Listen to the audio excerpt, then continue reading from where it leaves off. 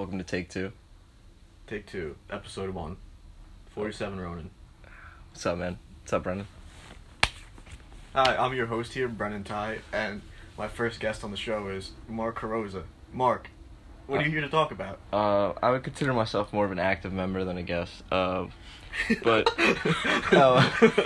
Anyways. So yeah, we're here to talk about the 47 Ronin. So I'm gonna just lay down on you with a little bit of the beginning. Okay. So basically, the Ronin came up. They came from really. A lot of people say they were influenced by the ideals of this Neo-Confucianist Yamaga Soko. So Confucianism was a Chinese religion, and a lot of Japanese culture and history is based around China. Mm-hmm. China was like a well-established state during a lot of early Japan, and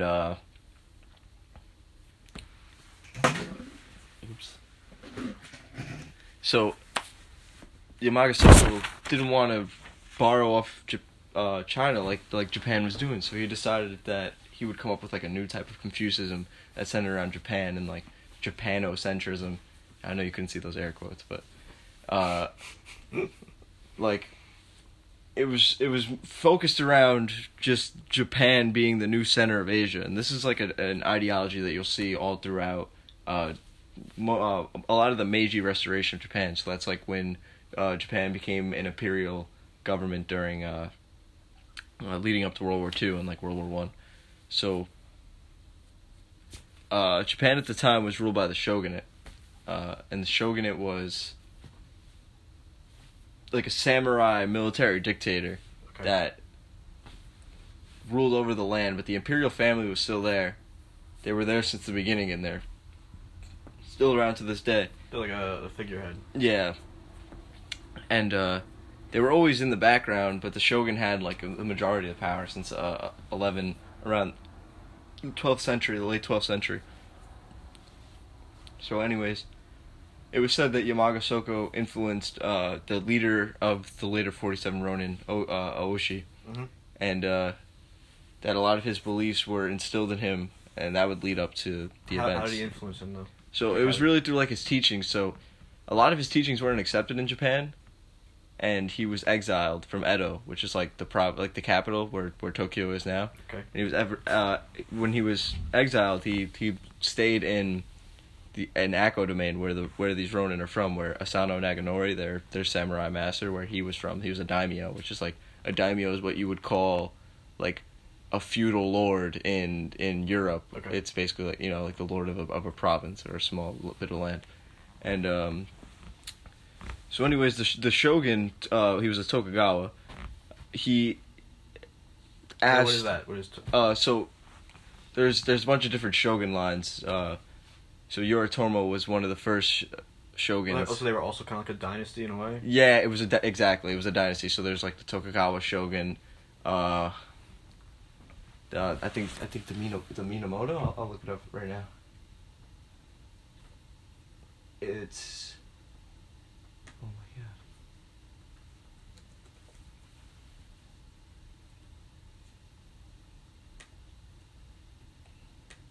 There's the Kamakura shogun. There's the Heian shogun, the Ashikaga shogun. There's a bunch of shoguns.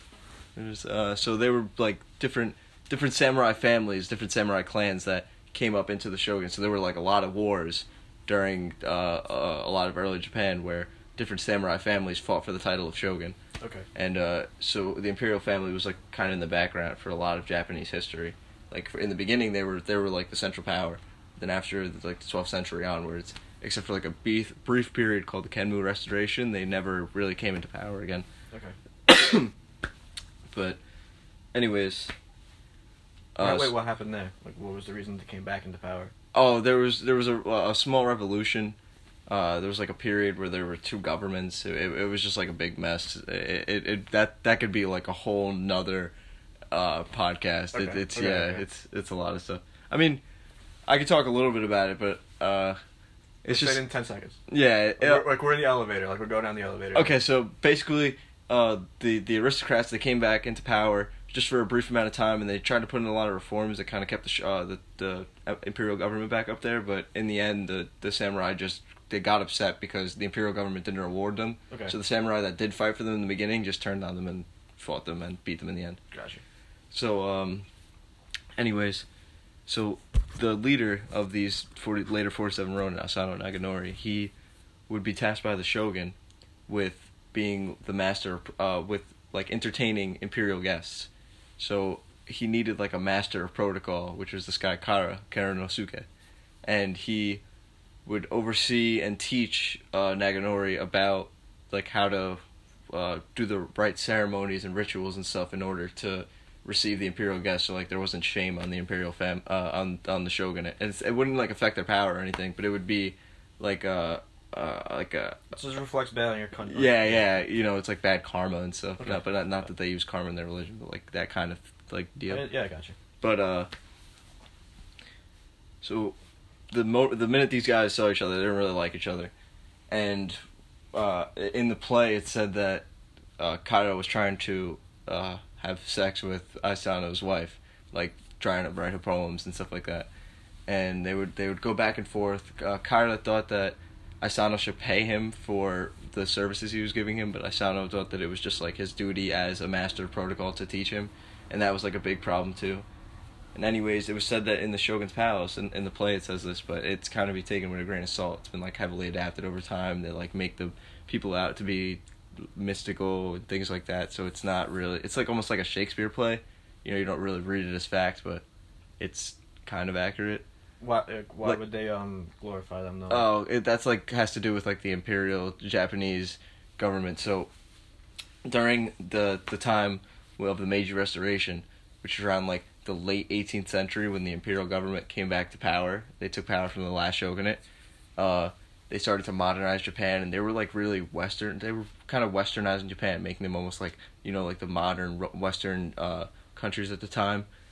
So they took the ideals of Yamaga Soko, which he was like said to have taught the yeah, Ronin. you mentioned him before. Yeah, so he He came in. Why did he teach them? What's that common? Oh, To, like, have, like this, the family took him in and were like, "Oh, you could be our like family teacher," because you know he was like a prominent like Confucius, and like they knew he got exiled, but like it didn't really matter. They can take him in and like teach. He just wasn't allowed in the city to teach there, and so since he was with these Ronin and he taught with them for so long, and like the deed they committed, the government was thinking like, "Oh, look, Yamaga Soko was with these Ronin. He taught them the way of the samurai. Like, look how they avenged their master. Look how they showed him undying loyalty in the end. Like, that's how you guys have to be. That you guys have to be, show undying loyalty." We gotta cut that. You just gave the end.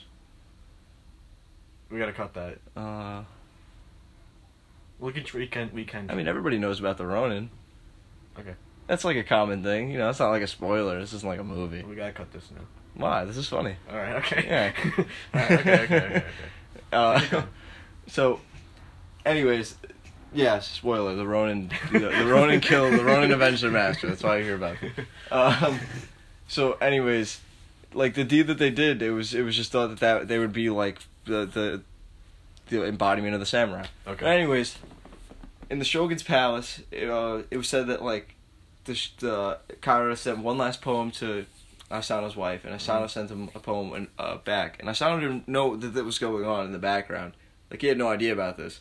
Apparently in the play. I don't know, about in person, or if this even happened in person, but Asano's wife basically told him to, like, go fuck off in like, a poem. Okay. And Kaito was so mad that he kept, like, bantering with Asano until he just pissed Asano off so much that Asano drew his sword, and he went to kill Kaito, but one of his samurai, Asano's own samurai, he didn't want him to, like, kill Kaito, and then he knew that Asano would be killed himself, so he held him back, and he didn't get to, like, land a blow.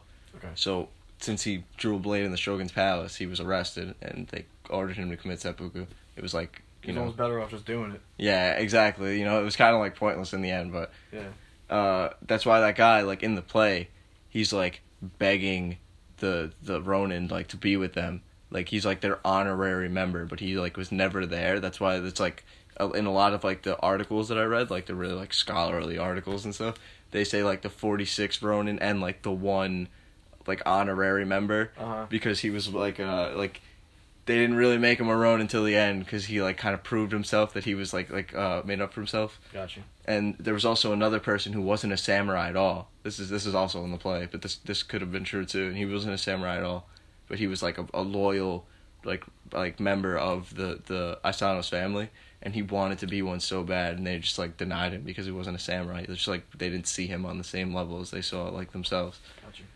And so anyways, the shogun's forces come to take Asano's palace in Akko domain, and Asano's retainers they don't know what to do. There's like a bunch of them, and Oshi calms him down, and he's like, let's go away, let's give up our possessions, give up the castle, we'll go like pretend, go on whatever ways, let's go.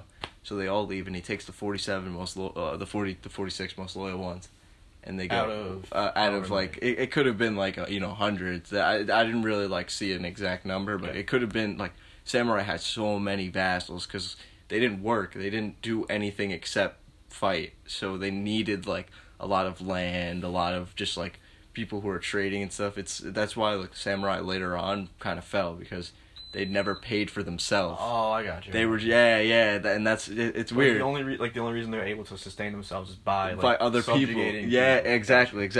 That's why like later on in Japan, you'll see that a lot of the time they would send the samurai to fight each other because there just like wasn't like enough money to like keep them all at bay, so they would just be like, all right, let's just have them fight each other. How long did they live? Were they like... It must have been worth it to be a samurai, is what I'm saying. Yeah, no, they lived really well. Like, they lived good. Like, they had 2 swords, sick armor, horses. Like, horses alone are, like, really expensive, you know? Mm-hmm. They live real good, yeah. So, even later on, when they got, like, jobs and they became, like, like, artisans, like, poets, and, like, they translated books and stuff, like, that's not... like money making work. They're not they're not merchants, they're not things like that. Even then they're not supporting themselves. But anyway, so they go out and he gathers the 47 most. Yeah, and so they all decide to like go away, pretend to be like done with getting vengeance. Like, not that they thought that they were going to get vengeance in the first place, but that was just like generally suspected of samurais to like avenge their master. Mm-hmm. But like, not that it was like popular or with like this kind of like undying loyalty, that they would like go out of their way to just like pretend to be like okay for so long. And Oshi, he would like leave his wife, leave his kids, and go be in brothels. They thought it would happen immediately. Like, they thought if they were going to attack, like, they would have done it by now. Exactly. The guy, Oshi, went to, like, brothels and stuff, and he was, like, messing around with prostitutes, just, like, drinking all the time, just, like, trying to pretend to be, like, done with everything, just be done with being a samurai. Mm-hmm. Like, a bunch of samurai that were, like, members of, retainers of Kaira, they came to check him out to see if he was actually, like, done with this or if he was faking. And they, like, he convinced them, like, he was just such a drunk, just, like, all over the place, like, chasing whores and stuff like that, just, like, being an asshole. Mm-hmm. And, so they reported back, and like one samurai spit in his face, and it disgusted at him. Yeah, just so disgusted that he would like stoop to that low and like not avenge his master. Yeah. And so after like a year, Kaira lowered his guard because he figured like, all right, they're not gonna attack me, like they're all on in their own ways. So Oshi, like, he learns of this, and he gets all his men, and they go to this place where they've been stocking weapons for a long time, right outside of Kaira's castle. And it's not like really a castle, it's like a mansion. Okay. And so they storm his mansion, like a group from the front, a group from behind, and they kill a lot of the guards. They catch him by surprise, but it's like a fight to the death, like in the close quarters, like the Japanese house. It's crazy. And they kill all of his retainers, the 47 Ronin, and they find Kaira in the outhouse. They don't know like what he was doing out there, but he was in the outhouse, and they bring him out.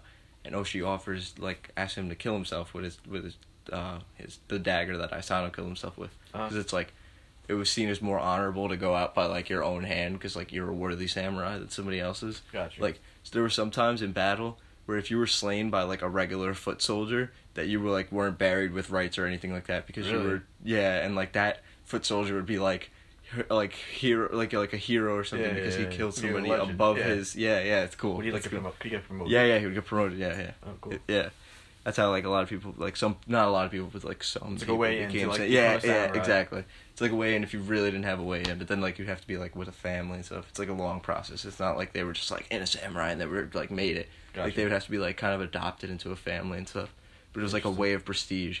Like if you didn't have a family around, you really didn't have anything. Cause you needed like land and power and stuff. So were they all like, not like related, like very close, but like were they like sort of like a tribe, or were they like It was mercenaries? think of it how you would think of like European families during like the feudal times. It's very very similar. Like like not that they would marry cousins, but like they would marry like like oh this daimyo the daimyo was the leader of the province. They'd be like oh I want to marry off like one of my daughters to the guy from this daimyo, and now we'll be cool and he won't want to go to war with me. It was like that. It's the same thing like that. Yeah. So he offers him to kill himself, and he doesn't take it. He doesn't think they're going to kill him. And Oshi cuts his head off with the dagger that Asano killed himself with, and they bring the bucket. They bring a bucket with Kairo's head in it to Asano's grave, which is in Edo, and they offer it up as like a tribute. And they await the shogun's response. And the shogun responds, and a lot of people like supported them because Kairo wasn't like a public asshole. Like everybody knew nobody liked him, and they didn't really like the decision for Asano to kill himself because everybody knew what like Kairo was doing behind his back and stuff. Yeah. They thought it was honorable what the 47 did. Exactly. And but like the shogun really suppressed that because they weren't gonna take like blatant disobedience to them because they told them not to go after Kaira. But anyways, they're all ordered to kill themselves, and they do. And they're buried right alongside their master. And like the samurai that spit on Oshi, he like was later like quoted as saying like I'm so sorry that I ever spit on him, that was the most disgraceful thing I've ever done, because like he didn't even like realize he was disgraceful. Yeah, like exactly.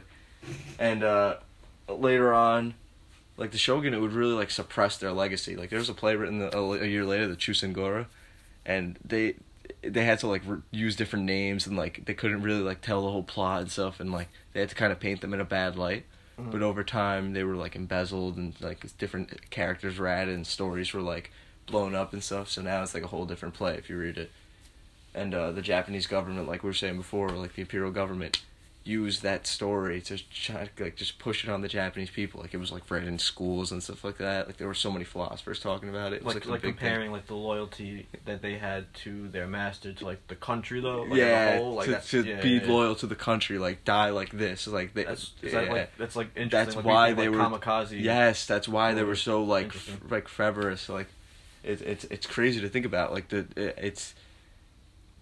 like it's a whole different like, worldview. Yeah, like some Westerners were like who went there were quoted as saying like they deify these men like they were saints, like they were like they were gods. Like it's crazy. It's just a crazy concept how like these men who committed the sacrifice like just for their master, they didn't want to like not that they didn't want to, but like they had no idea the message and the later on impacts like implications they had. Like would they have agreed with it? Like would they have thought that what the people were doing for their country as a whole was okay? Like I maybe possibly like do you I don't know, just like the message that they made was just it literally helped shape an entire country. Japan, they were pushing this idea of Japan as this like we are the masters of Asia, like just China, we let China influence us for so long, now we will influence them. And that's why they had so much public support for moving into China, for attacking Korea and things like that, for that greater East, that whole sphere of influence, like increasing that in World War I and World War II, and it's just, it's insane to hear about, like, just how this one small incident in this one province in Japan, like, impacted an entire country. Yeah, it is. Yeah. Thank you. Good episode. Good one.